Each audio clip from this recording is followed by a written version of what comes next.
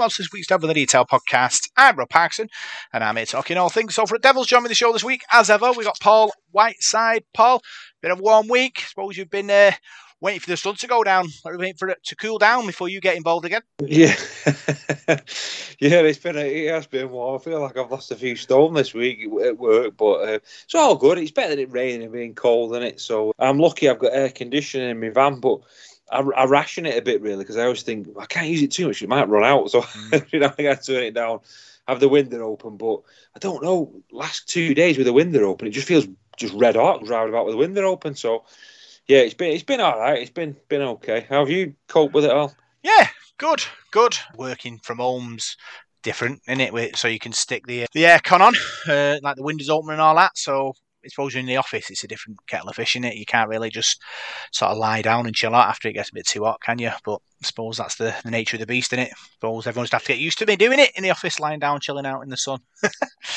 Tell you what, you're lucky if you work in like a supermarket, aren't you? Because you can just go and stand on like the freezer aisle. It's lovely and cool. I nipped in somewhere today for a drink and use the toilet and what have you. And you go in there, and it's like a fridge. As soon as you walk in, like Tesco or Asda or whatever it was, I can't remember now what it was. But no, that's the place to be. Yeah. I went out last night for a drink, first time in ages, Paul. I went to meet a fellow podcaster who was called Ash. He does a podcast called Pursuit of the Paranormal. So I went to have a chat with him about how he does it and stuff like that. It's good listen. Went for a few beers, lives in Sale like me. So it was good to go out and have a chinwag. It's expensive when you go out though these days, isn't it? I had a pint on Saturday night. I went to watch the boxing at the arena and just waiting for James, for a good friend James from the Salford Radio, and waiting for him. And it was, what was it, £5.65 a pint? And it's a bit extortionate, that. So I couldn't have more than two. Just had two. But in the arena, it was £9. Was it? For a pint in the arena. But I didn't have one. But James's mate, he said they like machines. So I can't remember what he called them. But you go to the machine. Like you go and get a Costa and a Tesco, like the express machines. They're like little machines. Swipe your card and it pours the pint and just gives it you. So I don't know how it proves that you're 18. I don't know, but £9. So no, it's going through the roof, isn't it? Yeah. Well, I suppose they want health. They want the health is priority, so they try and make the things that people enjoy more expensive to force them to stop it. But people will sacrifice a lot, won't they, to have a beer? And I suppose that plan's not really working. Yeah, you say that though about like expensive, but I've noticed on the shopping bill when my missus buys fruit and stuff like that, it's mega dear, isn't it? So all the healthy stuff's dead dear as well, isn't it? So I don't know, unless you like have beans every night for your tea, you can't really save any money, can you? They rip us off, don't they? Somewhere or another. Yeah, you do.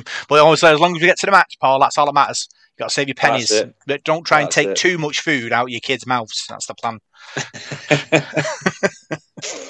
So lots to go at this week. Look back at the Wigan defeat.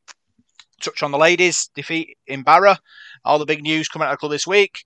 Whiteside's World of Rugby League. And then we'll preview the big game on Sunday against Warrington. So we'll start with the Wigan defeat. You're listening to Devil in the Detail, and this is your big match review.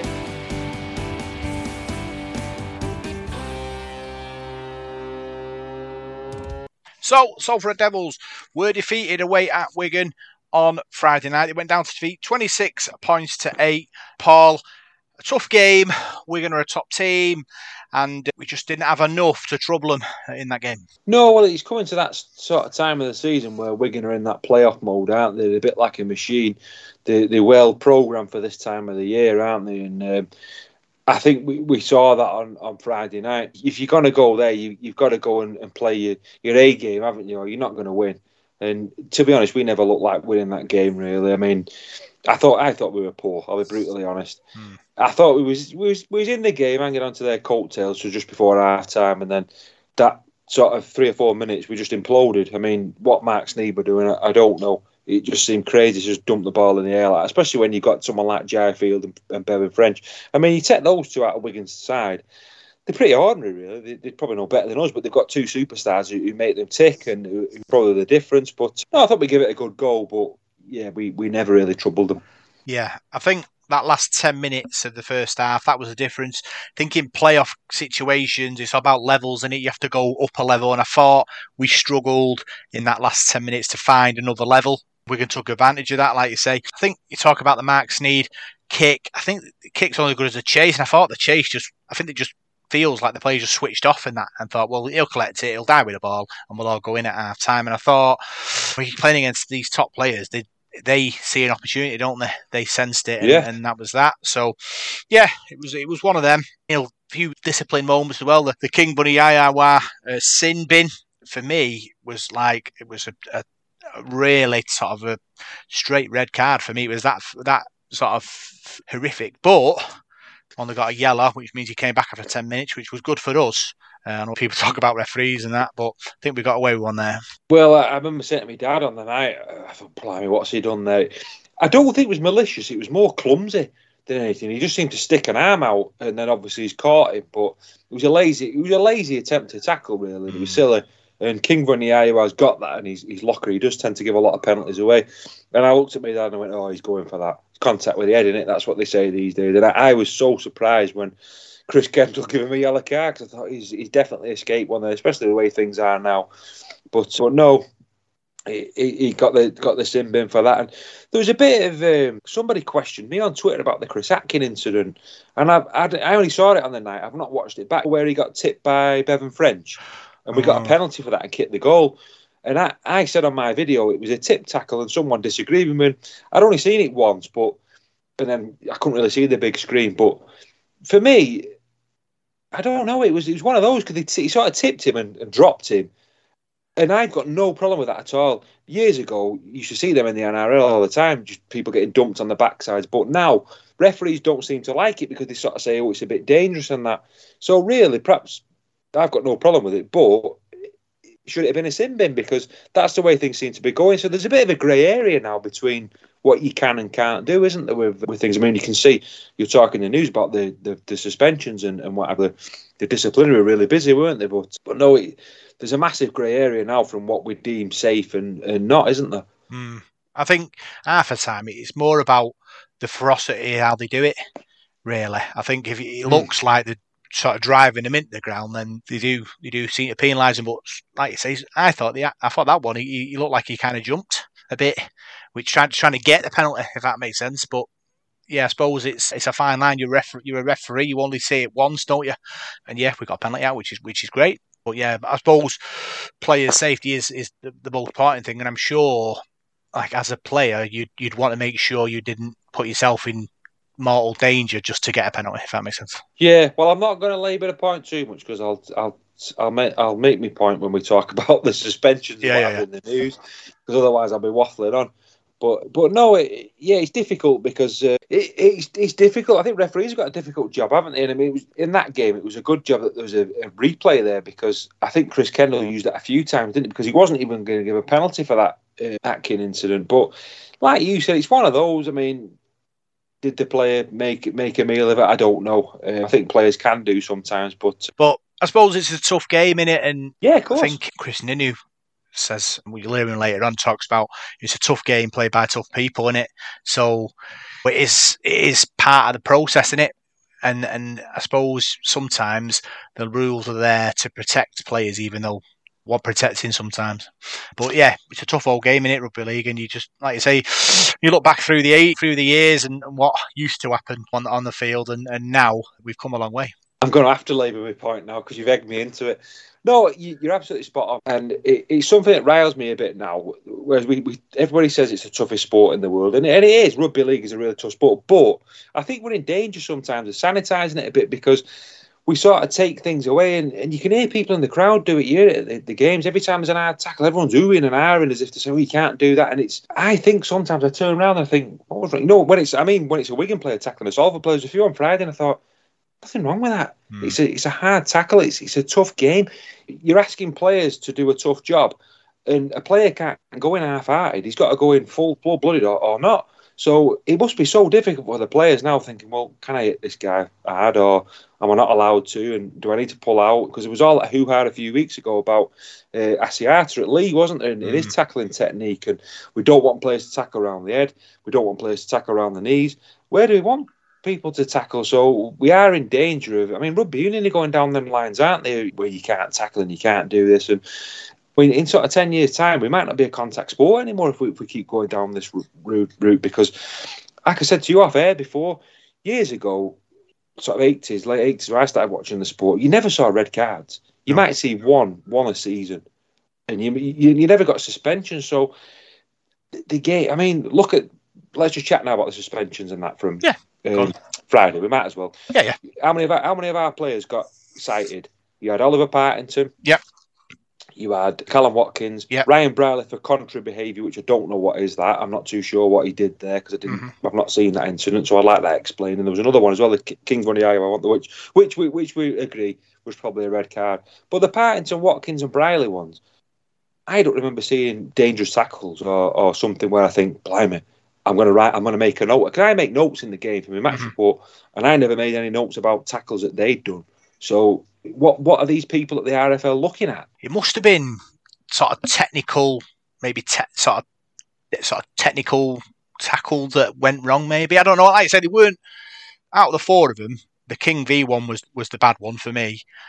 The other ones, like I said, I suppose just sort of normal tackles, maybe that are kind of deemed dangerous in some way. And I suppose you are right, it is a physical contact sport, and it is played by big physical contact people in it, and people unfortunately will get hurt. And I suppose the plan is to make the game as safe as it can, but try and keep that sort of physical part of it, really. But I suppose it's difficult. It's a bit of a balancing act between keeping him safe and wrapping him up in cotton wool and no physical stuff happening. Well, yeah, because when you watch the NRL or you watch the State of Origin for a kick-off, State of Origin is refereed totally different to how Super League's refereed. Yeah. You watch State of Origin, it's an all-out war.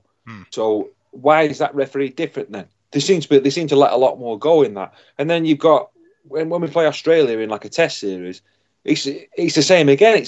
So you can't. If you're going to program our players over here this way, as soon as we play an international game, we're going to get murdered because they're just going to swat us off and smash us all over the place. So I think you've got to have the rules spot on for every sort of country, haven't you? But I watch the NRL on a Sunday morning, whatever, sometimes, and their tackling is so much tougher than ours. The players are tougher. I don't know. The defence is harder. Their tackles are hard, and then we see them over here, and it's a penalty. Yeah, I think for what it is, I think for us, it's speed. I think players are too fast and too strong, and when impacts happen, that can hurt because people are going at each other at 30 mile an hour or whatever and hitting in areas that aren't particularly sort of protected by muscle or fat or whatever. Yeah. I think the Australian game, I don't watch that much of it really. I watch it when it's on, but I always think they just seem like about twice the speed as us. Everything's done so fast, and for me, it's not as physical. It's not as like messing about around the ruck or in tackles. They just pick up the ball and go.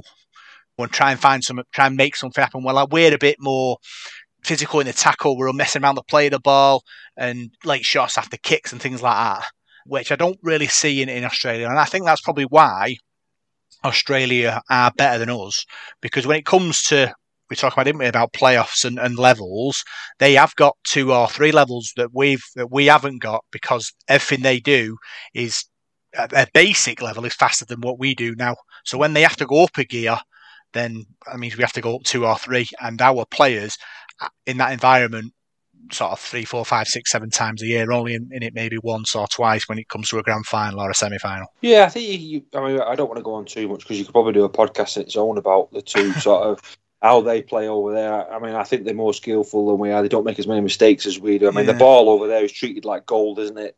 Whereas over here, we seem to make more mistakes, knocking on and things like that. And they treasure possession, don't they? They really do. And I think sometimes it's the simple things that you've got to do right, isn't it? I mean, just something simple as kicking for touch and things like that. We don't seem to. You'll kick for touch and you'll kick 10 yards.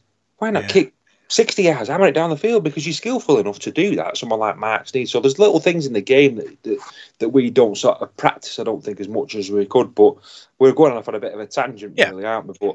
But yeah, as far as the performance goes, let's just get back to the 3 minutes before half time. I mean, the Steed kick, we did something similar last season, didn't we? I remember when he kicked it in and Field went through, I thought, God, this just reminds me of last year when Morgan Escray went for a drop goal. I think when you've got somebody such an elusive runner like Jai Field, you can't afford to do a Hail Mary kick because the kick needs to go somewhere, because if he gets it in when Brogan play like that, he's going to make a monkey because he's so quick.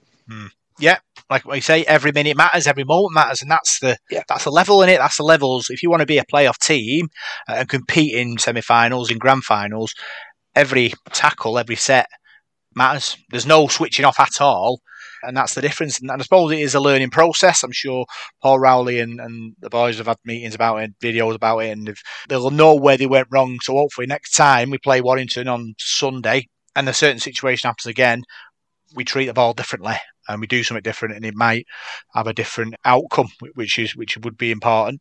The other results didn't go our way, with Warrington and OKR both winning, which basically means this week's game against Warrington is critical for our playoff chances. Yeah, we've got to win, haven't we? And even if we win, we could end up winning our last 3 games and still not make it, couldn't we? So we've got to win on Sunday. There's no doubt about that. The worrying thing for me is I don't know whether we can. I looked at that game on Friday and I thought, this could probably be like, we're looking to get in the playoffs. We didn't look up to playoff speed to me. We was miles away from Wigan then. I'm thinking, well, if we're going to get in the playoffs, we've got to do better than this, because this isn't playoff standard. I didn't think it was anyway. I might be being harsh there, but that was just my opinion. I didn't think we were good enough. There was too many mistakes. There was too many penalties given away. A lot of 6-agains given away. And I'm not blaming the referee. But it is what it is. I mean, there's a few people in the crowd who thought a couple of passes were forward to the Wigan tries. I thought they were all right. They look like lion balls. I mean, that Miski, we knew all about him, didn't we? And he got over for a try. So the worrying thing for me is we looked off the pace. And it's not as if we had a load of players out injured. That was more or less our full strength side, wasn't it? Barring Shane Wright. So yeah, I just hope the season doesn't fizzle out. That's my worry at the moment.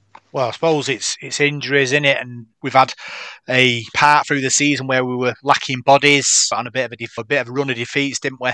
But like I always say, if you want to be a playoff team, you've got to make the playoffs, and you've got to hit a certain level to get into the playoffs, and that's where we are at the moment. We've got Warrington, we've got OKR, and we've got Catalan.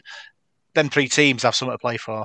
None of them are rolling over for us. We've got to take it rather than them hand it to us on Sunday. Yeah, we've got 3 cup finals now, really, haven't we? You look at Warrington and OKR, they're our rivals for the playoffs out there in and around us. So you take 2 points off them pair, then you're in with a real shout. Catalans, they'll be distraught because they were top of the table, weren't they? They've been top for such a long time, and now they've got knocked off the top. Wigan have gone top on points difference. I think Saints, Catalan and Wigan have all got the same points now, so that they're going to have to win all their games to get that league leaders shield. So when you look at Catalans as well, they'll be desperate to get top, because you finish top, get a home game in the playoffs. They'd much rather play somebody in Perpignan than travel over to England, wouldn't they? So they're going to be coming to Salford on that last game, busting a gut to win. What OKR's like, I mean, we've been lamped there on a few occasions, haven't we? I think the last 2 visits there, we've been absolutely battered. So they're going to be tough to beat. So this Warrington game, there's a bit Jekyll and Hyde Warrington, aren't they? You don't know quite what to expect from them. I don't think there is a tough side. I think they've got that soft underbelly. I think if you can get into them, I think we can get a result from that game. It's going to be a tough one. It's going to be tough. Talking about tough, let's go through the stats. Top meter makers: Ken Seo 179, Tim Laffey 140, Brody Croft 152, Andy Ackers 108, and King V 104. Wow, I didn't expect that. I mean, we talk about the meter eaters, don't we? We don't normally get that many over 100, so there's some big meters in that. Was it a big pitch that at Wigan? Must have been.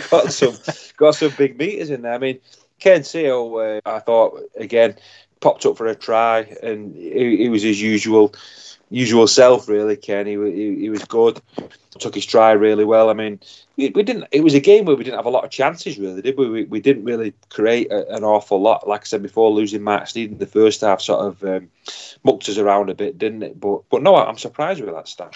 Yeah. Top tacklers: Callum Watkins 30, Brody Croft 23, Andy Ackers 47, King Bunny Ayawa 25, Sam Stone 28, Oliver Partington 39.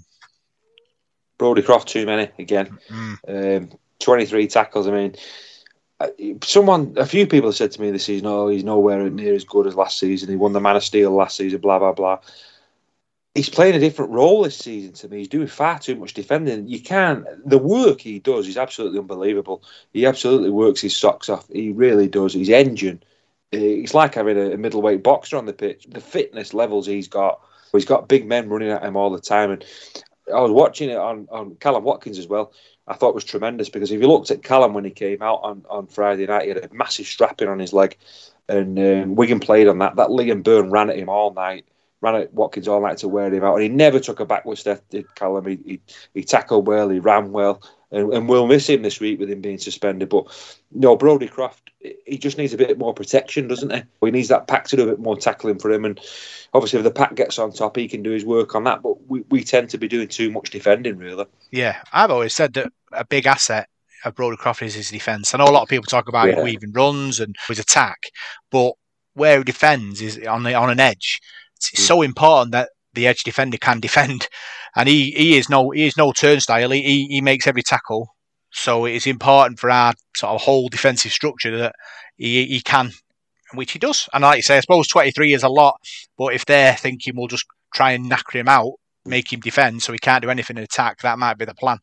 And I suppose, like you say, it's up to people around him to maybe make a few tackles more than him. But I suppose it's their plan. It's about us disrupting their plan, isn't it, really? Yeah, I think that's what teams have done this season. I think last season Brodie was a bit of an unknown quantity, wasn't he? And this season I think teams have definitely targeted him. I think they definitely run at him and try and wear him out, try and get him doing tackling. But he's not a player that will shirk it. He's not a player that will go hiding.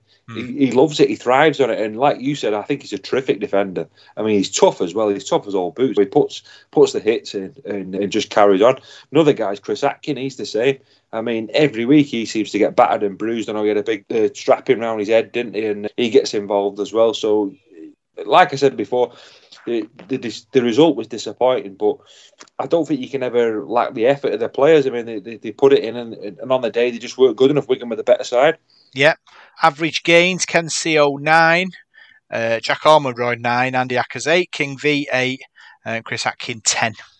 I always think about 8 and over. Shows that they're making meters. Yeah, that's good meters for Atkin. Yeah, I thought he was very, very busy when he came on, and we know he's such a valuable player to the team, isn't he? When you lose somebody like Mark Sneyd, I mean, Chris Atkin would walk into all the Super League teams. There's no doubt about that, and he's probably unlucky he's not got a starting place. Really, I mean, he's good enough. It's tough for him to get in the team in the halfbacks, but he does a very good job wherever he plays. So yeah, he had another big game for us.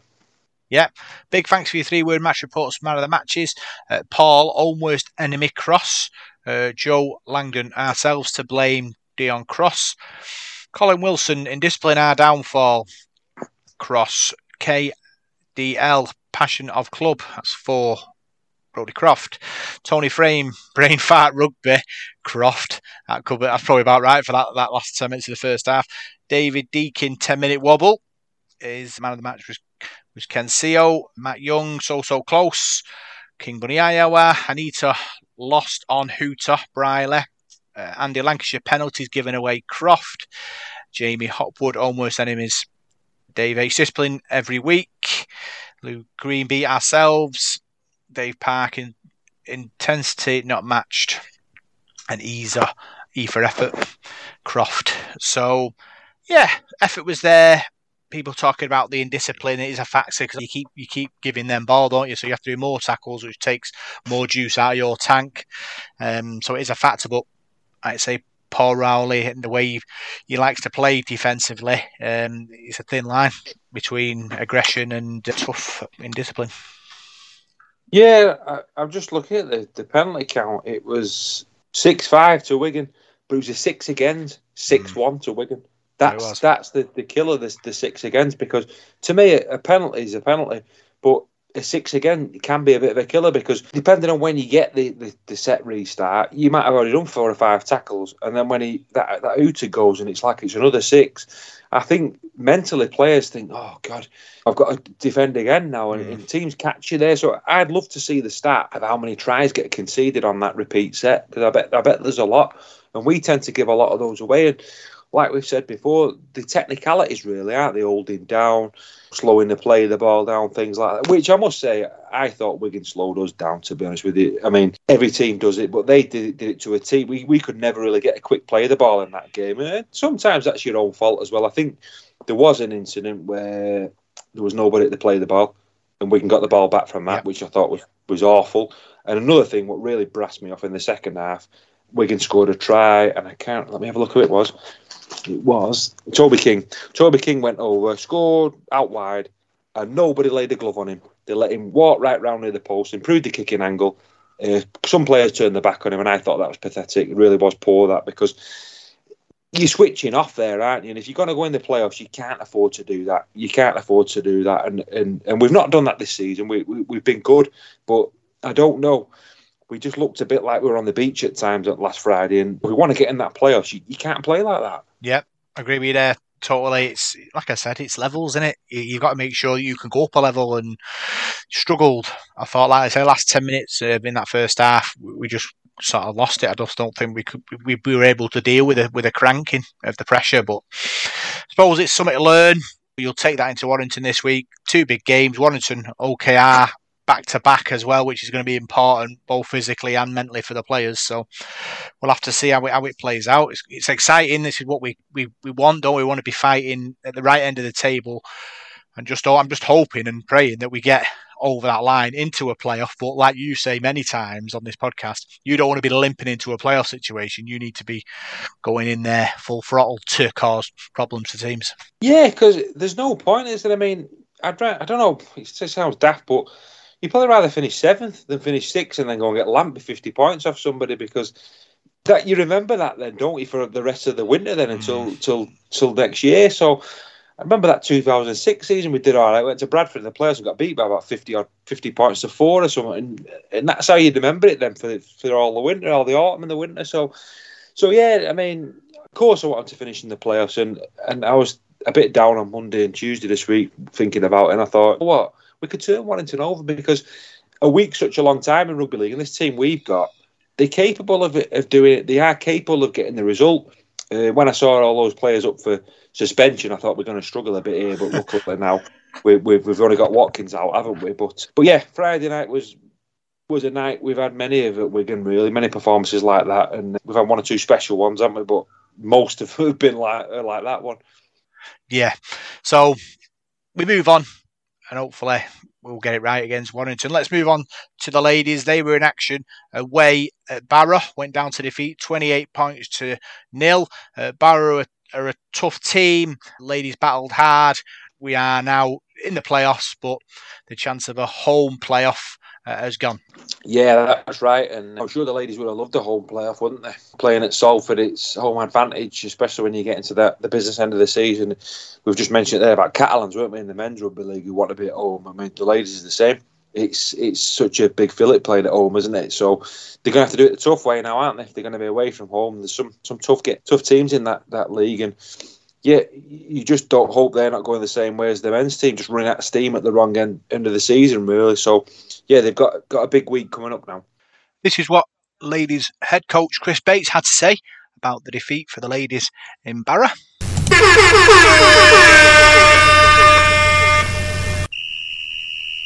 Coach's Corner. Hey Rob.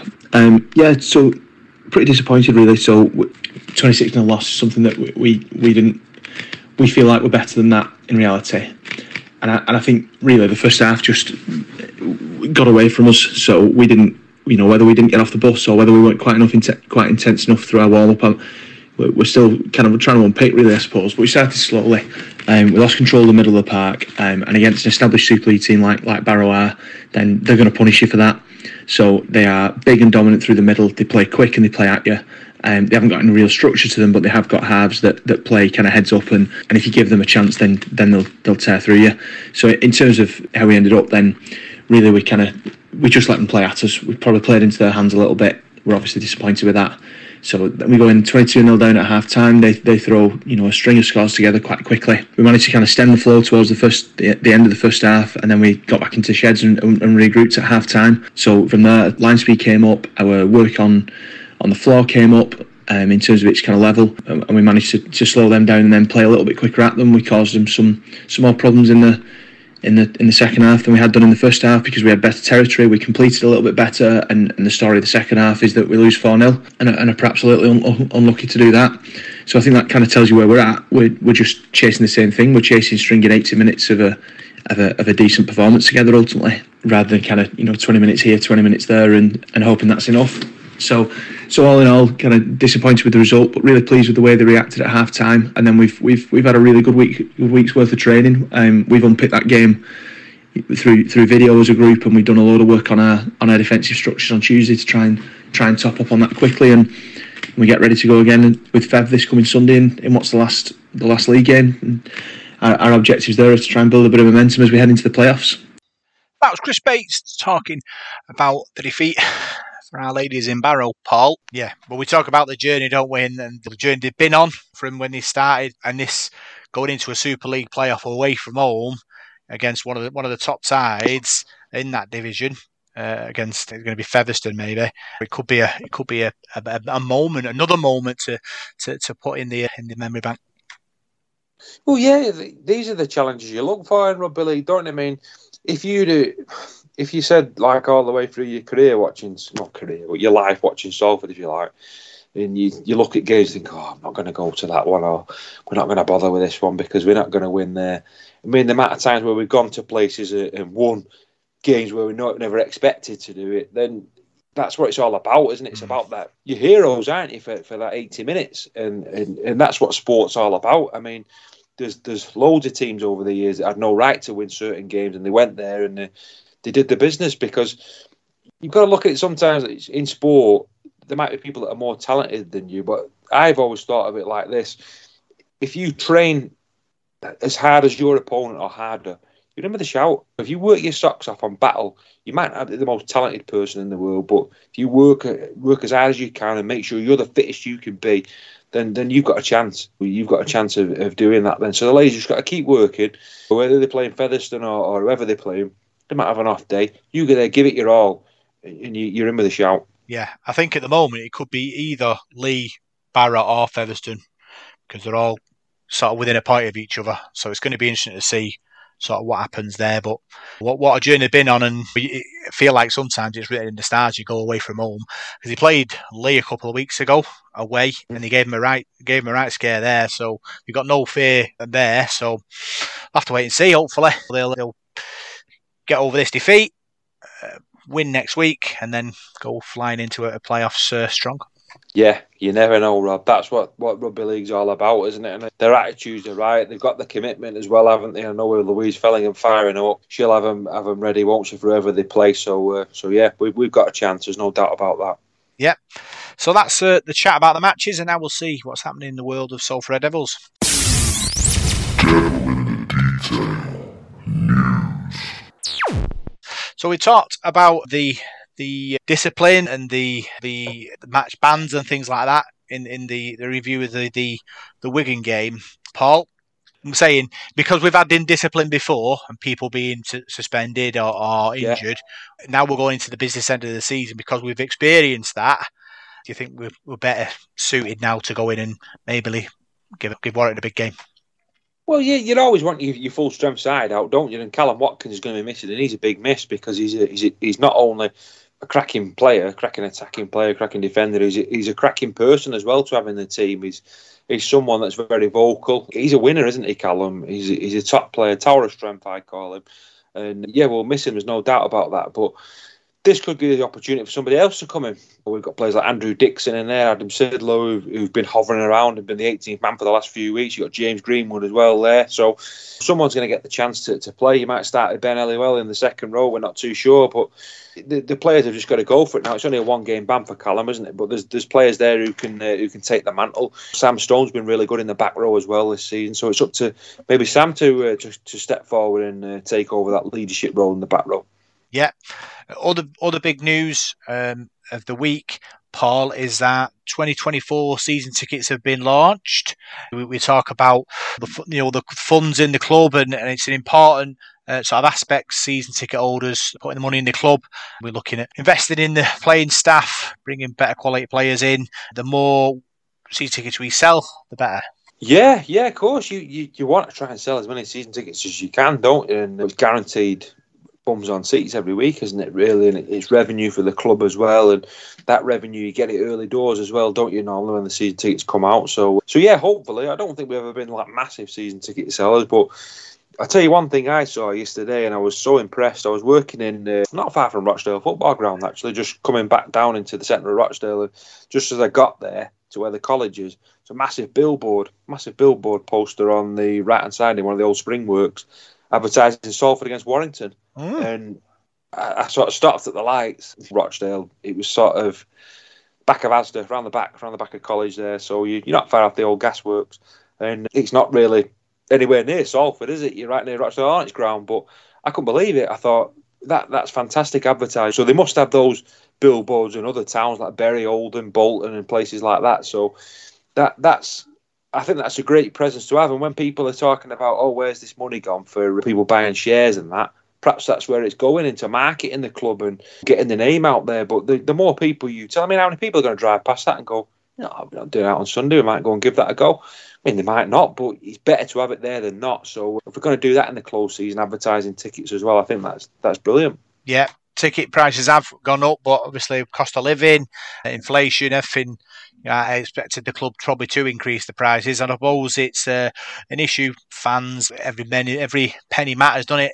So I suppose you'd have to find a way. But they do have a sort of a direct debit option, which is great. If you can't afford the initial outlay, you can do it in instalments. They've also changed the bands. So there's adult, there's over 65s, under 18s, under 12s now. So that's good. More simpler than other years.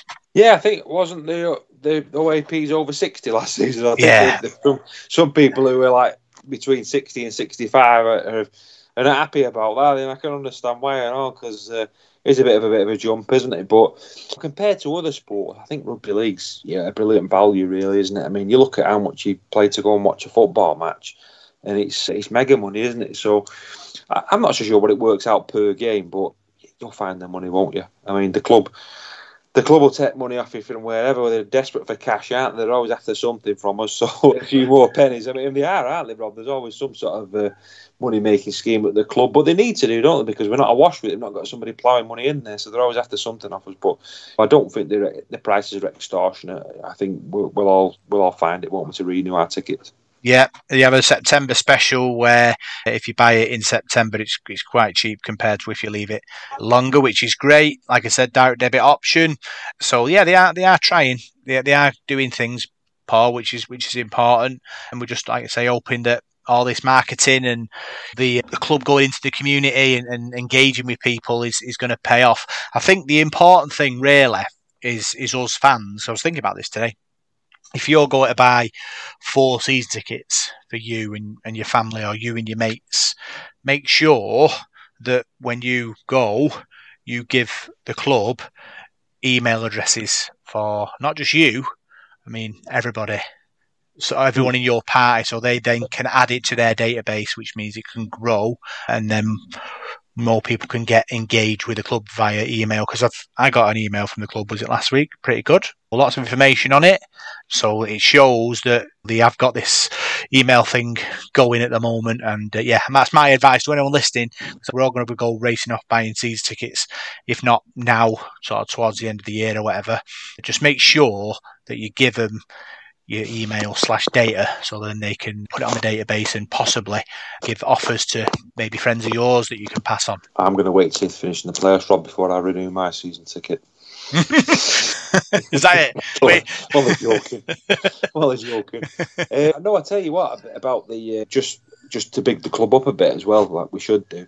The email that you get now, the Red Devils Roundup, as it called, the email that comes down, I think it's fantastic. Like you said, there's so much information in it. It has everything in order that you need to know. It mentions supporters trust. There's all sorts of stuff in it, and I get that. I think it's Mondays. I think that one comes down to me. I get it, and it's really good. It's really, really good and really informative. And I know supporters trust are the same. Their emails are really good. You get stuff from them all the time if you remember. And yeah, just get involved with that if you can and support the club. But I think the club are doing the things the right way regarding information to people. I mean, I think they've been really good this season, really professional, and I've noticed little things like that have really improved, haven't they? Whereas we used to get the odd email or the odd message about this, that, and the other. They do communicate a lot better with us now, which is good. Yeah. Club are also advertising jobs. If you want to be a kit man, a development officer, session coach, or a volunteer, contact the club and they will point you in the right direction. Being a community club, opportunity for people to be employed. Yeah, it is. I wish I could do something like that, Rob. I wish I could be involved in rugby league, but sadly, big mortgage and what have you, I've got to stick at my job really. But if someone could match my wage, I'd happily do something. But it's the kit man. That'd be a good job.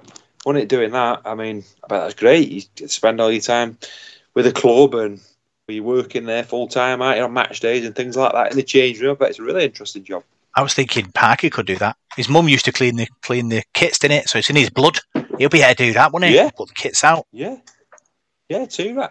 I mean, I bet there's more to that than just washing the kit and that. I bet things got to be ready and you've got to transport it to the grounds and that, and you've got to do the reserves as well and the ladies. I bet there's a lot of work goes into that really. So I know it said they wanted somebody to start right away, didn't they, as well? So they must be desperate to do it. I don't know who did that before.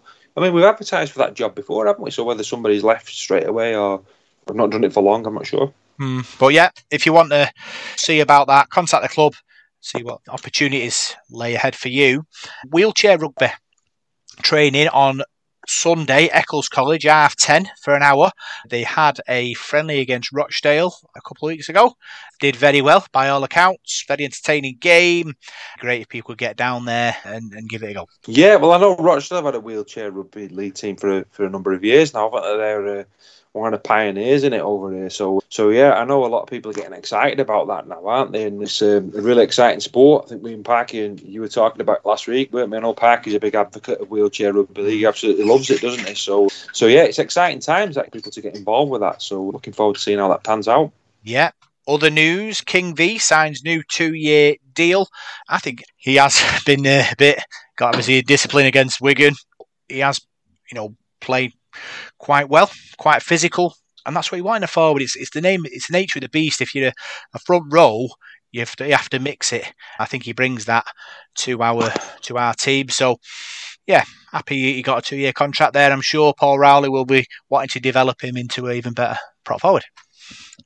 Well, yeah, I think he can improve. I think he can be better because physically he's a really big lad. He's really strong. He's really aggressive. Perhaps sometimes he's a bit clumsy, like that tackle or that lazy arm that he did. So you just got to clean that side of your game. I mean, we want props to be hard, but hard and fair. We don't want to be giving cheap shots away and daft penalties. So he does have a tendency to give penalties away sometimes. But I think he's learning this sport, isn't he, as well? He's not an old man, is he? He's not been in the game that long. So, no, I think he's improving. And like we said before about props, they don't always mature until sort of late 20s, early 30s, and you can make a really big career out of it. So I think the moral of the story is that we're signing players up on decent contracts. We're keeping players. It's adding continuity as well. We're not having a big vast turnover of players every season, which is good. So no, I'm glad King's staying because he's been a decent player for us. Yeah, and I think the arrival of Brad Singleton has really sort of upped his and Jack Ormonroyd's game. I think them three of our prop forwards to be the top dog. I think you can see it in all three of them wanting to be the man now. So that's going to be interesting next 2 years, see how that plays out. Yeah, we've said before, haven't we, about Brad Singleton. I think he's been a really good signing for us. I know it would be good to get some more blood in that pack for next season. We can never have enough forwards. There's probably one or two places where we need to strengthen. I think we could do another prop and another back row, but we'll have to see who's available and who we can get hold of. But Singleton has been a really good addition to that. Jack Ormonroyd's a big lad as well. I know I think he signed a new contract, hasn't he, recently? So he'll be staying with us as well, won't he? So yeah, we've got some good players there in that pack of forwards. Next season as well, we're going to have Shane Wright back, who's a massive plus for us and was having a great season until he got injured. I mean, that to me probably dented our season, losing Shane, right? I mean, you might say, he's only one player, but he's a massive part of that pack and a massive part of that team for his tackling and his attacking prowess as well. So we've had to do without him, haven't we, nearly all year? So yeah, but getting King signed up is good because we've got the makers of a good side there with Singleton as well. Yeah. Other news, Selco Builders are running a competition for amateur clubs in the area to get £2,000 to improve your clubhouse/facilities. All you've got to do is you write a essay, 100 words on why that money would benefit your club. We've got some great amateur clubs in our area, would really want to benefit from that. So hopefully somebody in each club is there beavering away on a script on what the money will be used for. Yeah, it's a nice touch from Selco Builders Warehouse, isn't it? It's a nice thing for them to do, to get involved with the local club. So hats off to them. Next time I need something, I'll get to Selco now. And I normally use Screwfix and places like that, but Selco now, I think that's a really good thing to do and get involved with the amateur clubs. Yeah, maybe that was the plan all along. We advertise it and people think, I'll get me screws from Selco rather than B&Q or any other hardware place. Why not? Good work. Also, Canada Rhinos are running a touch rugby sessions on a Monday, Lord Street, at 7 p.m. Got to be super fit to play touch rugby though, and I know with your back you'd be struggling. Hey, I'm not too bad. I'm still boxing, so I'm not doing too bad. Yeah, I'm all right. My back's been good for the last few years since I had that injection, but like you said, I've never been a great rugby player. I wasn't very good at rugby at school or anything. So no, I've never been football, rugby. No, they're not really my things, to be honest with you. But imagine playing touch rugby in this heat as well. Yeah, you're absolutely boiling, wouldn't it? I'd probably better do that walking rugby with John Blackburn, but not touch rugby. Yeah, I was 2 yards slower in physically than I was in my head. I'd see the gap. I think I'm going for that gap, and it just closed in front of me. Like, So yeah. Touch rugby is even worse because everything's done so quick in it. Walking rugby might be more, possibly.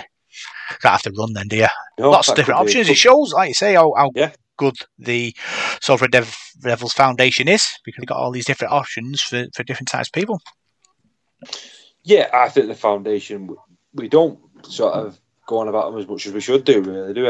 I know the club, they do so much work for the club, don't they, and involved in the community as well. And like you said, there's something for everybody with the foundation, and it's done on such a small budget as well, isn't it, really? So yeah, there's all sorts of things to get involved with, and if you can, and you love rugby league, why not? Why not get involved? Yeah. East Stand is open for the Warrington game. If you want to move your ticket from the South Stand into the East Stand, contact the club by Friday. It'd be good to get a decent amount of people in that stand because the atmosphere was fantastic against Huddersfield in the Cup. It's on TV, so you might be on the tally as well. I think the South Stand's still open, which gives you another option. So, yeah, it'd be interesting to see how many people swap over to the East Stand.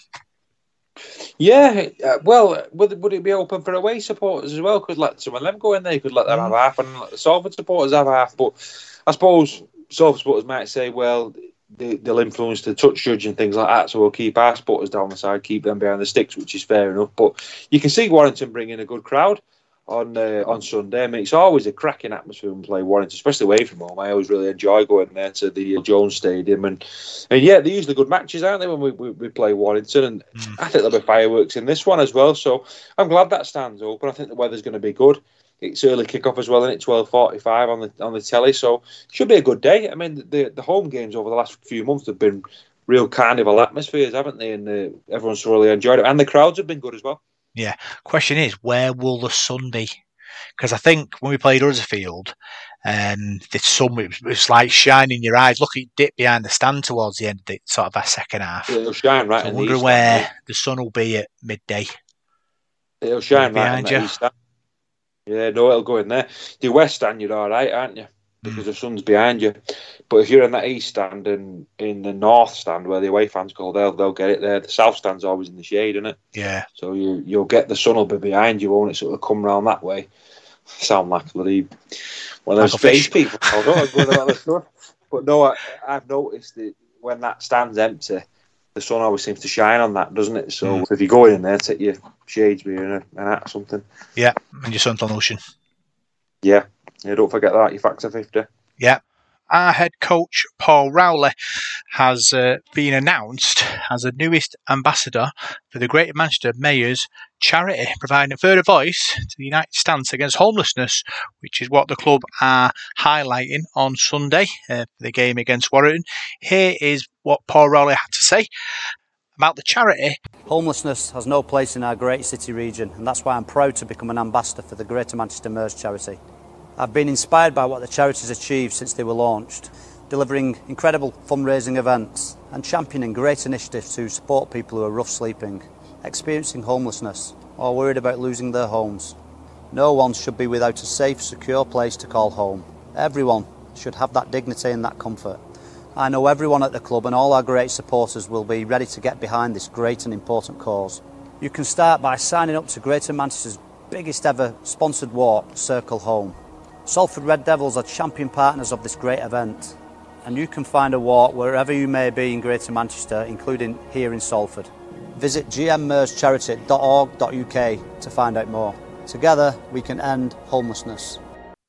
Final bit of news, sad news reached us that Salford legend David Watkins passed away last week. 400 appearances for Salford, 3,000 points, a club legend. Our thoughts are with his friends and family at this time. Paul, it's a sad news. It is. We've lost three players from that great side, haven't we, in short space of time? Eric Prescott, Mike Koeman and David Watkins. And yeah, very sad. David Watkins, what can you say about him? I mean, I'll give Roy a mention, Roy Ellaby. Roy's really put some lovely stuff on Twitter. I think he's been talking to David Watkins' son, actually, recently on there. And I think his son, Nick, has been really thankful for all the great messages he's had. But Roy said something and it made me think. He said that David Watkins was like the George Best of rugby league for kids like Roy when he was growing up. And I thought it was really nice, that sort of adulation that all the kids at school wanted to be David Watkins. They wanted to be like him. And I remember my dad telling me a story. He was on a coach once going somewhere in Yorkshire and David Watkins flew past in a sports car, like an open top sports car, and it was just cool. But great player as well, and great in both codes. Fantastic rugby union player, fantastic rugby league player, and yeah, he'll be sadly missed. Yeah. Obviously, people of a certain age all get a bit starry-eyed, don't they, when they talk about David Watkins? But a legend of the game, both in sort of rugby league and rugby union. We signed him for £16,000 in 1967. Brian Snape throwing his money about there. But what he did for Salford, what he did for rugby league, and like you say, the memories that he made shows how much of a nice guy was. Yeah, well, I can remember people telling me about his debut. I think they played Oldham in '67, and there was a huge crowd there that came to his debut, and he had a terrific game there. I think I've got a photograph somewhere, or in one of his scrapbooks or whatever, where a policeman sort of escorted him off at the end, and he was a real star, wasn't he? And we signed a lot of stars around that time, but I think David Watkins was one of the biggest ones, wasn't he? And a real famous name as well. Like I said, from what Roy was saying, everybody wanted to be David Watkins. He was just a terrific player. And from what my dad's told me, he didn't really make it at standoff. It was when he went to play in the centre that he really made his name for Salford. Probably didn't adapt at standoff at rugby league, more a centre. But what a goal kicker as well. He must have been an absolute radar with a boot, with that record that he got to 221 in 73-4, I think it was. Forgive me if I've got the years wrong, but he was a tremendous player, tremendous point scorer, and yeah, real sad time for Salford, losing three players, as I said, in quick succession. Yeah. So that's all the news, and now we'll see what's happening in Whiteside's world of rugby league.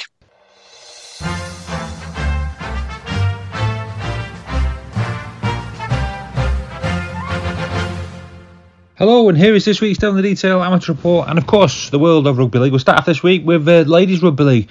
With Women's Rugby League, Super League, it was some results from the weekend. We've got Super League matches between Saints and Leeds, which finished 22 points to 34 for Leeds Rhinos.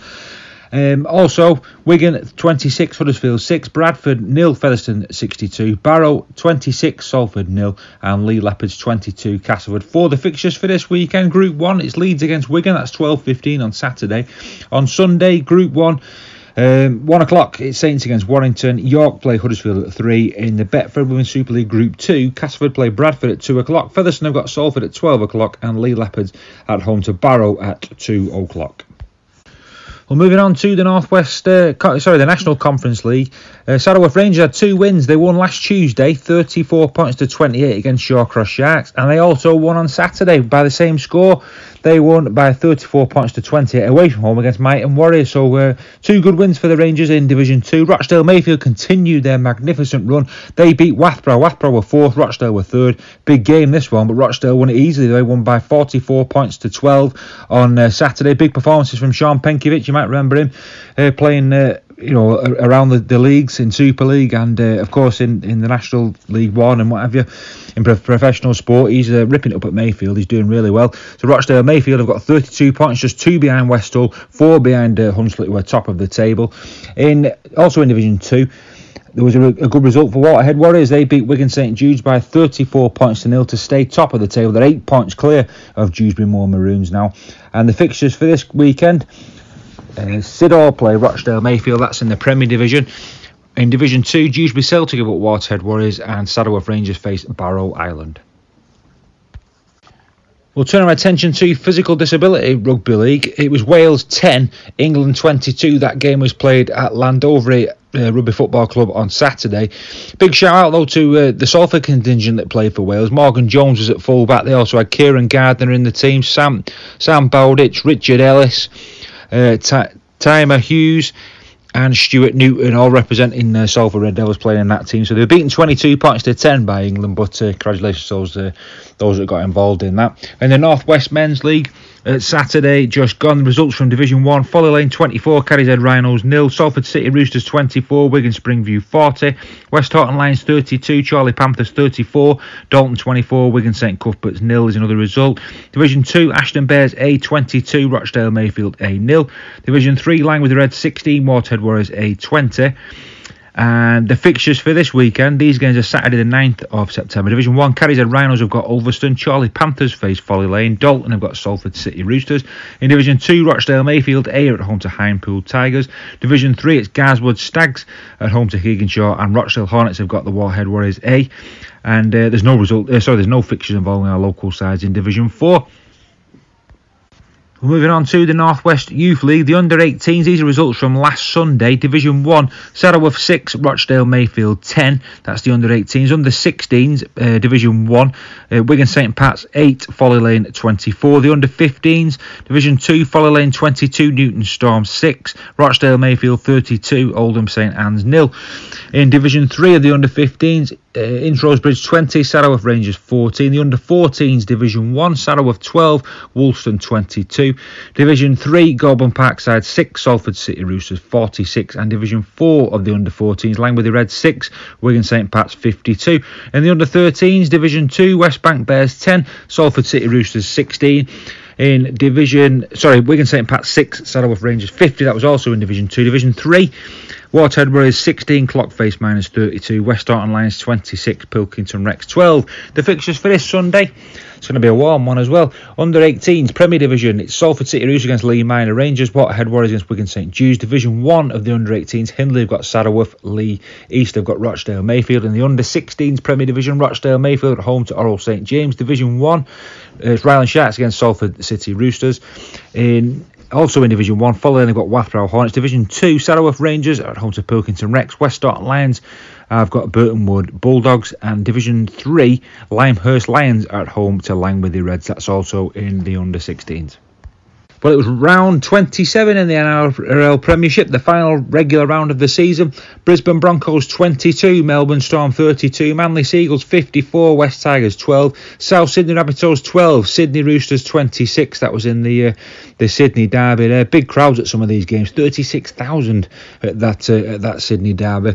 Well, you say that, but there was almost 44,000 at Brisbane's game against Melbourne. Fantastic crowds over there in Australia. The Dolphins 34, New Zealand Warriors 10. 10, Penrith Panthers 44, North Queensland Cowboys 12, St George Illawarra Dragons 12, Newcastle Knights 32, Gold Coast Titans 34, Canterbury 30, and Cronulla Sharks 24, Canberra Raiders 6.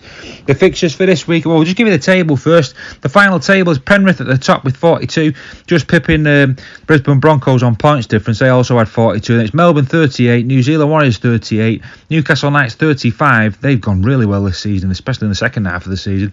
Cronulla Sharks 34, Sydney Roosters 32, Canberra 32 make up the playoff places. Just outside, South Sydney Rabbitohs got 30, Parramatta finished on 30, North Queensland Cowboys finished on 30, 29 for the Seagulls. The Dolphins in their first season got 24, Gold Coast Titans 24, Canterbury Bulldogs 20, St George Illawarra Dragons 16, and West Tigers finished bottom with 14. So, the playoffs, week 1, Friday, the 8th of September, the qualifying final is between Brisbane and Melbourne Storm. That is at the Suncorp Stadium, Brisbane, 10:50am. That's on Sky Sports. On Saturday, Penrith, who are top, they play New Zealand Warriors. That's also a qualifying final. That game is on at 7:05. That's on Sky as well. And also on Saturday, there's another, this game's on Sky as well. 10:50, this one follows the Penrith game. Cronulla Sharks against Sydney Roosters. That's an elimination game.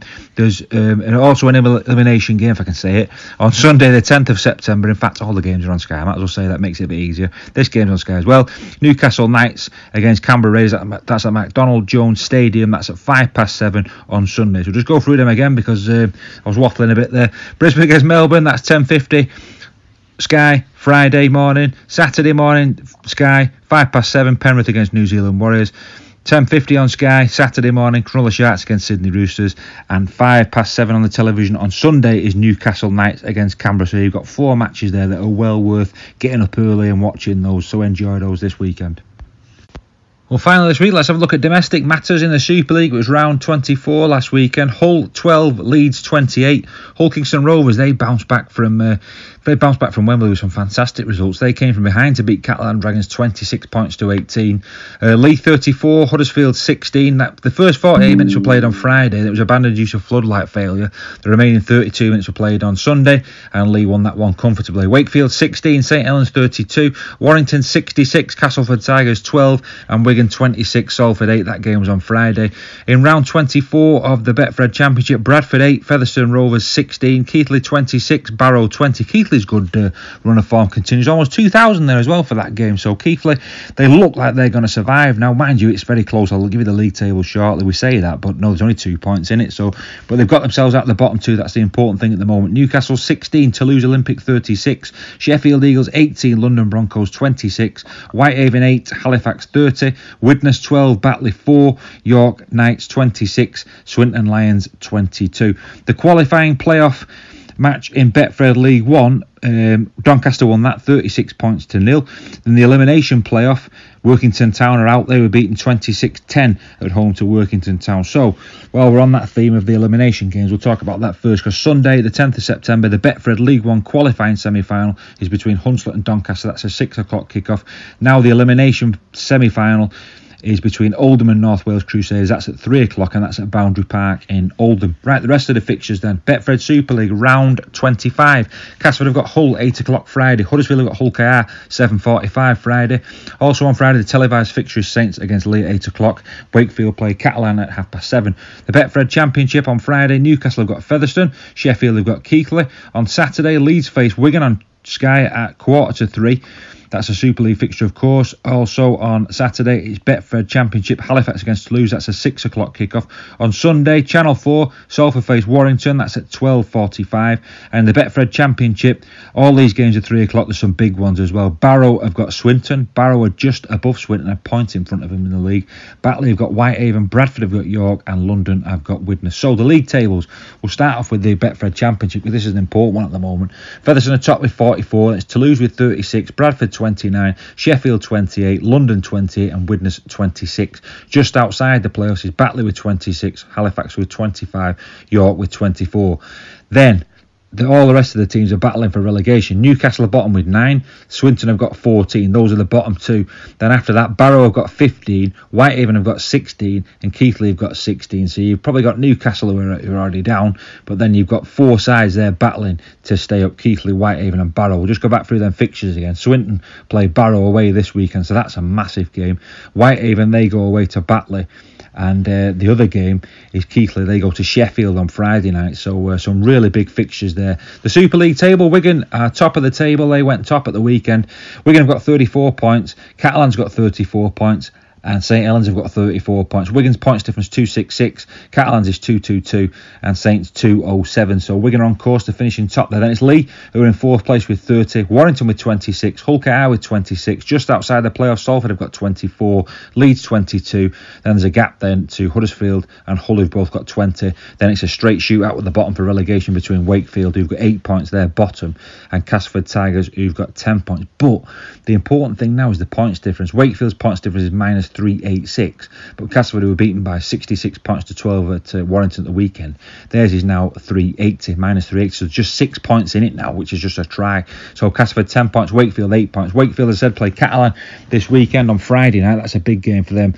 Castle play Hull on Friday night as well, so whoever can win there, if one of those sides can win, it really does start hotting up. But that's all I've got for you this week. Bit of a long one this week. Take care in this red hot heat we're having at the moment. Hopefully it'll be a nice sunny day on Sunday for Salford against Warrington. Take care and I'll see you there. So that was Whiteside's World Rugby League, and now we'll look forward to the weekend's games. It's time for the Devil of the Details Big Match Review.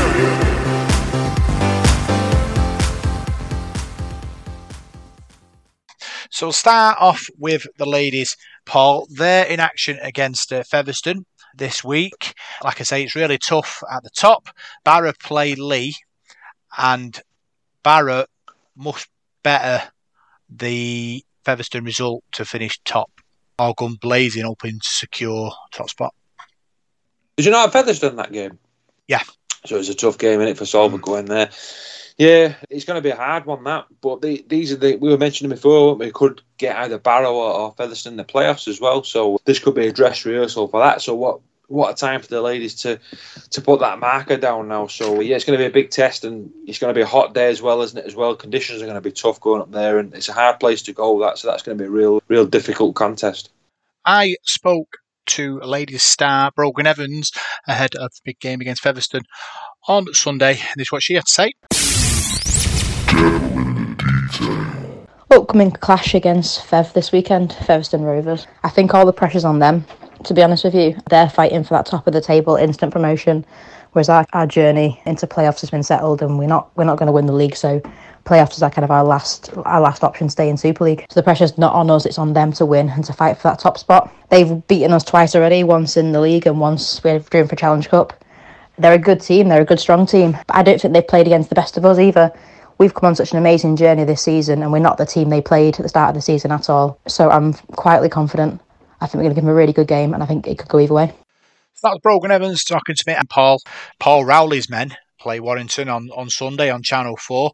I spoke to assistant coach Krisnan Inu in the press conference, the official press conference today, and this is what he had to say.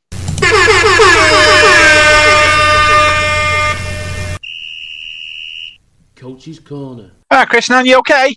Yeah, mate, how are you? Yeah, good. Defeat against Wigan last week. What positives did you take from the game? I totally forgot we played Wigan last week. That's gone. I'm worried about Warrington now. All the positives is we got our boys playing. Yeah, there was a sin bin and obviously multiple penalties as well.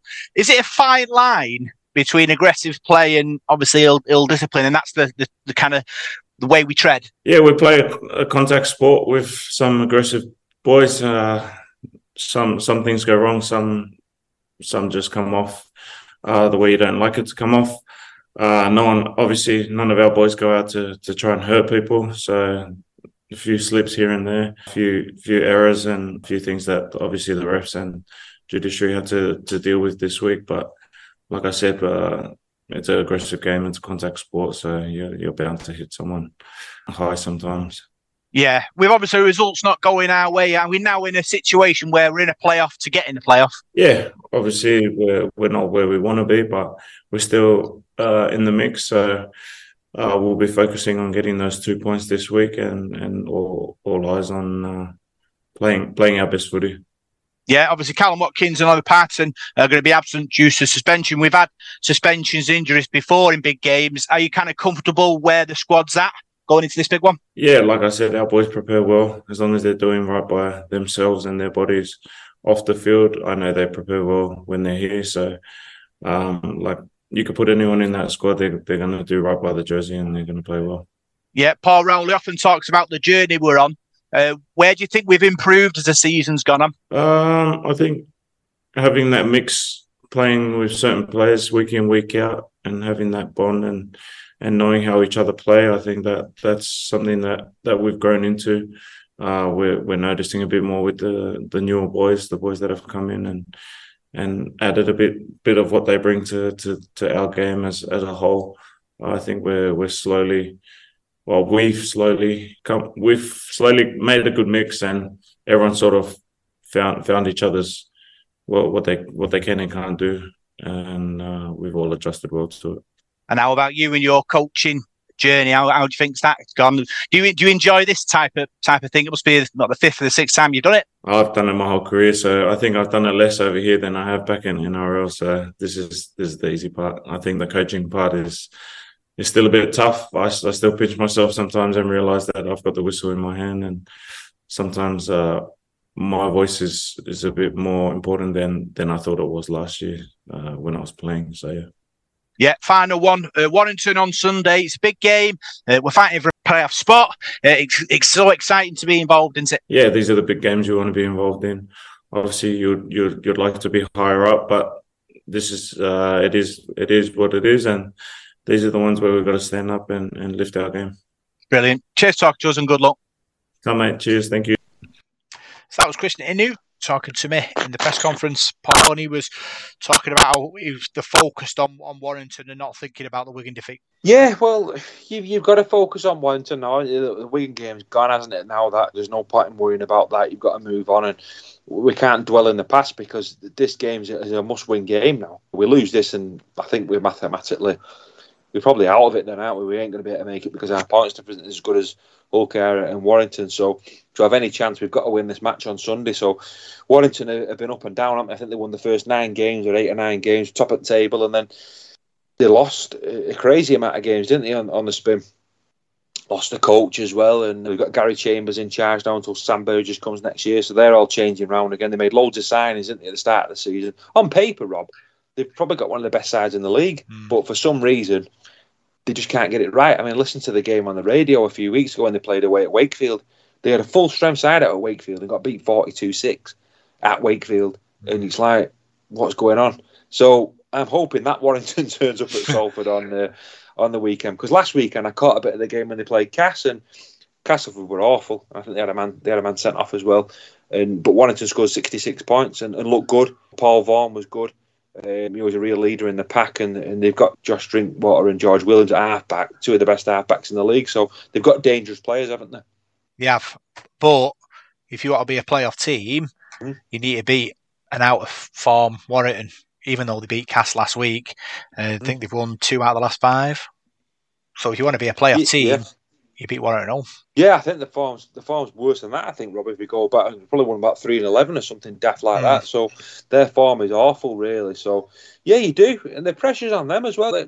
They spent a lot of money, didn't they, bringing like Cassiano in and people like that. So that Vaughan and Josh Maguire who left, he didn't stay, did he? But they spent a lot of money, didn't they? So they'll be expected to do well and get in that top 6. But no, we've got to win. We don't want to finish this season on bad form, because there's no doubt about it. We've not been as good this season as we were last season. It's been a disappointing sort of patch, hasn't it, in mid-season. We've had a few wins here and there, but on the whole, we've not been as good this year, have we? So we want to make sure we get in that top 6, and if we get in that top 6, we can cause trouble. We can beat teams. We proved that at Huddersfield a few weeks ago. We went there and did a really good job on them. So, and we had a good win then against Wakefield, didn't we? So we've just got to turn that form around. So it's a massive game for us. Yeah. Prediction time. What's your thoughts? I think there'll be a lot of points in this, Rob. It's going to be a warm day. Warrington like to throw the ball about. I don't know, our defence was good, wasn't it, before we went to Wigan? So I can see it being a nice scoring one. I'm going to go 28-24 to Salford. 28-24. I'm going to go, Salford are going to come out the blocks because the pressure's on. We're going to come out the blocks, score early. Warrington are going to panic. We're going to score just before half time, and then they're going to collapse in the second half. It's going to be a riot in the second half. I think Salford 40, Warrington 8, and Lafay hat-trick.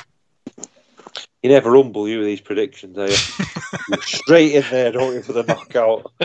Yeah, well, you don't know. We've got the players, Rob, haven't we? We're capable of scoring points and doing a number on a team. There's no doubt about that. We've got the players in that side to cause anybody trouble. I think we just need to. I think for us, it's a start. You need to get a good positive start. For us, if we go behind in a match, I think, I'm not saying our heads drop, but we seem to find it difficult to get going. And we found it like that at home this season. We've started slowly. People said to me at half time, I've gone for a drink. Oh, it's flat. It's flat. Loads of people have said that. I've heard that word so many times this season. We can't afford to start like this. You've got to start all guns blazing, like you said. Come out of the blocks early. If it means roughing them up a bit, get an early score, and then their heads might drop because the pressure's on them. There's no doubt about that. Yeah.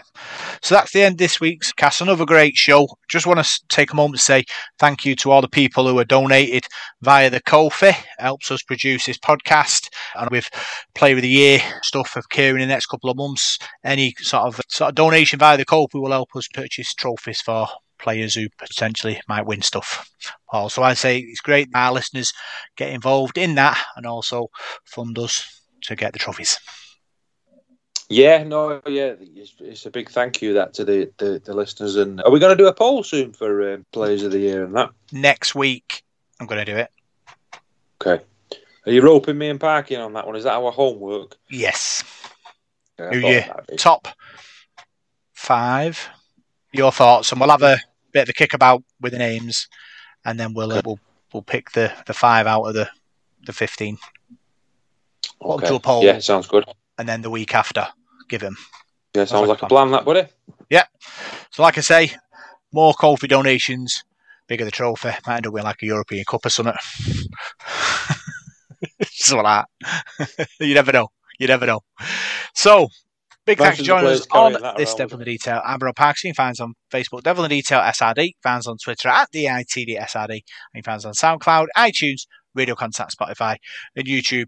Good luck, Reds. See you soon.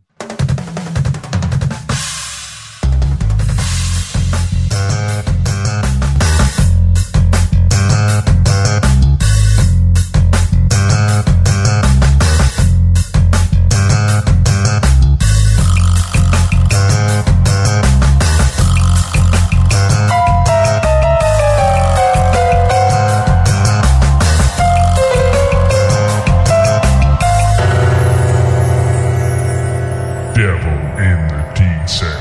That's it.